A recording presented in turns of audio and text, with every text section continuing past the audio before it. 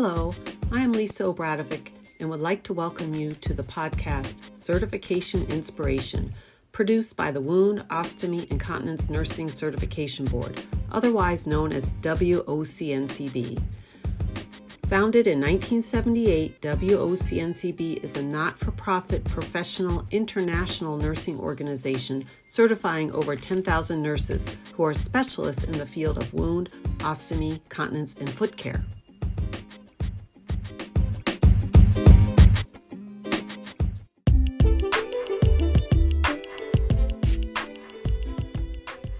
Hello, welcome to the WOCNCB Certification Inspiration Podcast. In this episode, we are discussing recertification via the Professional Growth Portfolio, an alternative to taking the exam. WOCNCB nurses must recertify every 5 years to maintain their credentials. WOCNCB offers two options for recertification. One option is to take the certification exam. The other option is to submit a Professional Growth Portfolio, otherwise known as PGP. In this episode, we're going to learn about the newly revised 2024 Professional Growth Portfolio requirements. Joining us today are Linda McKenna, a WOCNCB board member. Linda has served on the PGP committee for many years as a volunteer and a chair. Currently, she is the board liaison to the PGP committee. Linda also was part of the PGP task force created to review and recommend changes for the 2024 PGP handbook. Also joining us is Lynette Gunn, a strong PGP advocate and co-host of WOCNCB PGP Office Hours. The live office hour forum provides the opportunity for our certificants to ask questions live. Lynette provides guidance specific to the PGP process and requirements. Lynette is also chair of the WOCNCB Marketing Committee. Welcome, Linda and Lynette, and thank you so much for being here. WOCNCB is excited to launch the 2024 PGP handbook. Linda, I thought we'd start with you. You've been involved with the PGP committee for many years. Do you want to provide some insight and background for the changes for 2024? Sure, I'm very happy to do that. About a year ago at our spring meeting, we were reviewing PGP portfolio numbers, and it became very evident that the numbers of nurses recertifying through PGP had declined to a low of about 33%. So only about a third of our nurses were opting to recertify using PGP. More worrisome, or as worrisome, half of those portfolios were being returned for revisions and corrections. And the board asked a very simple question, which was, why is this so difficult? So at that meeting, they asked that a task force be formed to look at the process and come up with a revised program for them to review at their fall meeting. Now, PGP has been around for 25 years, and this was really the first time that it had ever been thoroughly looked at and reviewed. So a task force was formed made up of previous and current PGP committee members and past and current PGP chairs, as well as one of our portfolio reviewers and our administrator. And they worked really hard for about 4 months. Twice a month they met and completely turned the program upside down with the goal of simplifying and streamlining the process. The revised program was presented to the board at the fall meeting, and I would love to tell you that they loved it. However, they said it's still too complicated. So at that meeting, we continued to review and revise and streamline the program. In January of 2023, the PGP committee met to fast track the handbook so that we could launch it at our WOCN next conference. So and that handbook was reviewed and then voted on at the spring meeting. So that is the backstory. Thank you, Linda. Lynette, you've had a chance to review the 2024 handbook. As a PGP advocate, I'm excited to hear and have you share your thoughts about the streamlined PGP requirements. Thank you so much, Lisa. Certificates Get ready. You are going to be in love with this new process. New options, easier to understand. I think that the word simplify and streamline is an understatement. As I go ahead and ask Linda a few questions about their process, I just want you to keep in mind that you can do this process. You have a true simplified option to retaking the test. And so with that, Linda, when do these new PGP requirements begin? You will be able to use the new PGP program beginning in January of 2024. You will have the option of using the original PGP for a short period of time, and you'll get all those details via emails and snail mail, and there'll be lots of information for you to guide you through this process. As I was reading through the new handbook, the thing that really caught my eye, struck out, bumped out, however you want to say it, is the new program category of being able to utilize practice hours. Can you elaborate on that and how you all came up with the point system? So practice hours is new to our recertification process, but not new to nursing specialty recertification. And this will allow you to look at your practice setting, and no matter what area you practice in, be it acute care, long-term care, academics, industry, private practice, you can claim points for the work that you do within each specialty. So the way this works is every specialty, as you know, requires a portfolio. So you can claim practice hour points for each specialty that you are recertifying in. Now, you can claim up to 40 points for 2,000 hours of practice within each specialty. Now, a nurse that works full-time, that's 1.0 FTE, in a year's time works about 2,000 hours. So over 5 years, you'll work about 10,000 hours as a woundostomy, continence, and foot care nurse. So then you're going to look at the percentage of your practice that you focus on during that 5-year period. And that's how you will determine the amount of points you can claim. So to use myself as an example, I work 3 days a week. So I don't work 2,000 hours a year. I work more like 1,600 hours a year. But based on the percentage of my practice, which is primarily wounds and ostomies, over that 5-year period, I will work 2,000 hours in each of those two specialties. So I will be able to claim the full 40 points. However, my continence practice is much smaller. So looking at my continence practice, I'm going to probably fall into the 500 to 1,000 hours over a 5-year period. So my point values that I claim will be lower. Wow, that was just wonderful to be able to utilize our practice hours to count towards our points. And then that means you only need 40 more points per specialty to complete that section of your portfolio, whatever your certification is. Some other things that I saw as a update within this handbook was the simplification of point values to either 5, 10, or 20, unless it's a CE, like taking a seminar or attending some sort of continuing education. Can you talk a little bit about that, how you all determined to simplify the points? Yeah, our old process, just to give you some perspective, our old handbook was about 60 pages, and this handbook is about 40 pages, so it's a third slimmer. The original PGP had 9 categories to choose from, and we streamlined that down to 3. Continuing education is still required. Then we have the new category practice hours, and then we took the other remaining 8 categories and we combined that into the third section. We streamlined the point value because it was very confusing whether you needed to claim 5 points for doing something and then 3 points for revising it. So we just went with point values in increments of 5. Some of our activities have a lower point value than they did previously. The one that pops out to me are textbook editor and textbook chapter author. They had higher point values, but they were rarely used. Only a very few nurses who recertified through PGP actually claimed those points.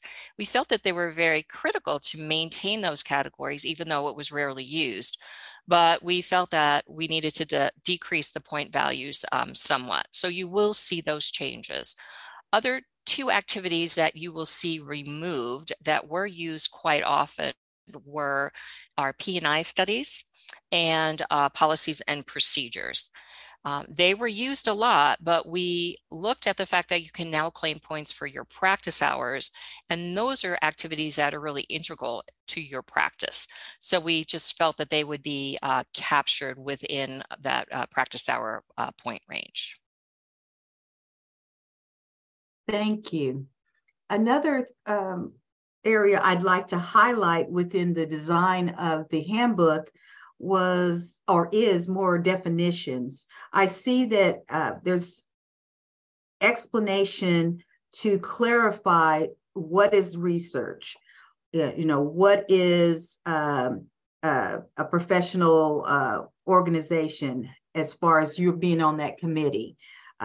What is what are the requirements for being able to claim a product trial, things like that. I just want to thank the committee for, you know, defining these more succinctly so that when people come to the office hours and ask questions, I have a better understanding and a better way of explaining to them the requirements. And I always point them to the handbook. So I try to be very, very consistent with instructions that I give people because I realize that this is their livelihood and they want to be accurate on their recertification. So thank you for that. Another thing that I saw that's really wonderful as far as the updated handbook has to do with the confusing phenomenon of point splitting. I see that there's no more point splitting. Can you talk a little bit about that? Yeah, point splitting and professional practice, those were the 2 most difficult things for our certificates to wrap their heads around. So we really looked at whether we should maintain professional practice points as even an option, but we had to because our recertification process has to mirror our exam process and our educational process, and we do teach professional practice. So we had to maintain that within the recertification process of PGP, but we really tightened its use. So when you get to that 3rd category, which includes activities such as a committee member work or a products committee at your facility, mission trips, we are going to clearly tell you whether those points are going to be put in as professional practice or points that are going to go in as specialty.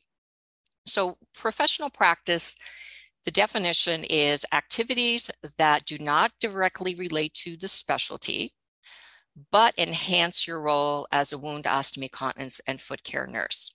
So a real good example of professional practice is when you're working on an advanced degree, a DMP, a PhD, or a master's degree. The coursework that you take, it's not a course on wound care, a course on ostomy. It's things like pathophysiology or evidence-based practice. And that coursework enhances your role as a wound, ostomy, continence, foot care nurse. So that meets the definition of professional practice.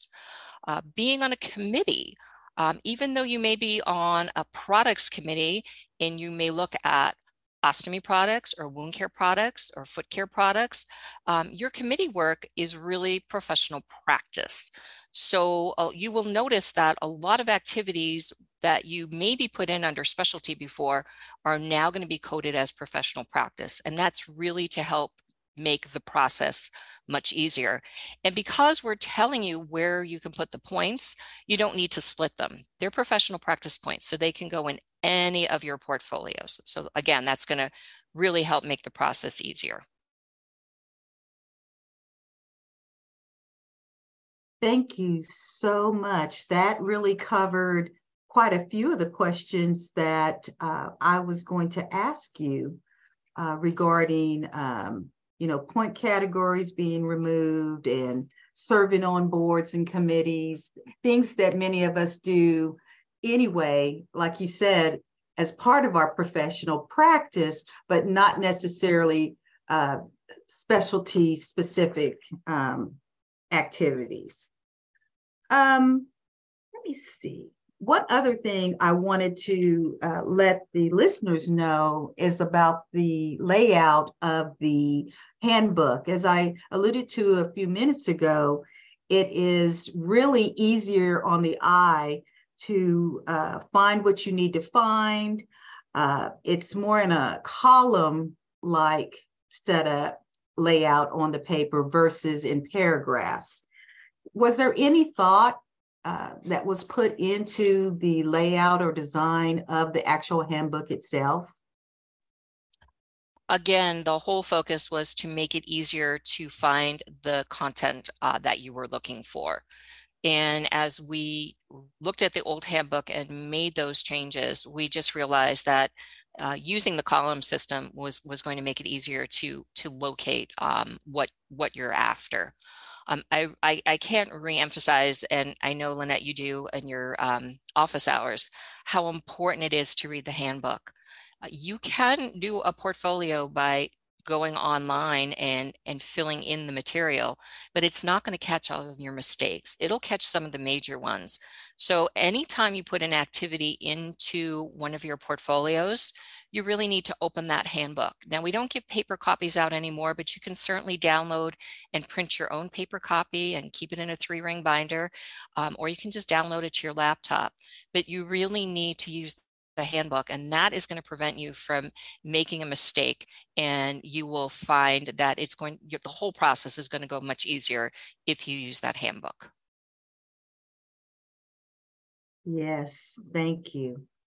And my final question has to do with precepting. I was looking at the precepting information, and that also has been streamlined. Can you talk a little bit about the precepting portion? Because I get a lot of questions about precepting and how those points count and all this sort of stuff. Oh, yes, we're going to make a lot of people happy again with precepting.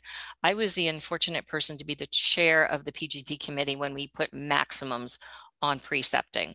And that's another thing that you'll notice in the handbook, that the use of maximums is really, really limited. So if you love to precept and you have the opportunity within your practice setting to work with a lot of students, there is no maximum points anymore. When we put those maximums in place, people got really upset. So if you want to claim 40, 50 points or more for precepting, you can do that now. The important thing with precepting is you want to use a tracking form, and that is available on the board's website. And you want to just download a paper copy, and every time you precept a student, add them to your list. And then when you go to tally up those hours and put them into your portfolios, you will just do the total number of hours. So let's say you had, over your 5 years, you had 50 students that you precepted in wound care for a total of 100 hours. You're going to then look at how many points you get for that, and you're going to list it as a total amount. But hang on to those tracking forms, because if you're audited, you are going to need to present those tracking forms to the reviewers to actually prove that you did all the precepting hours that you did. So yeah, lots of people are going to be very happy about the changes in precepting. Thank you so much. I just want to let everyone know that there are, of course, are going to be those that say, I've never done a portfolio. I don't know what to do. How do I start? Well, the first place to start is to go to the WOCN-CB website, and that's where the most current PGP handbook will be located. But in anticipation of the new one coming out in January of 2024, I also want to let everyone know that I was happy to see that there are no changes in the fees. They're the same fees, streamlined process, and to me, that equals best practices and success in recertification. Thank you.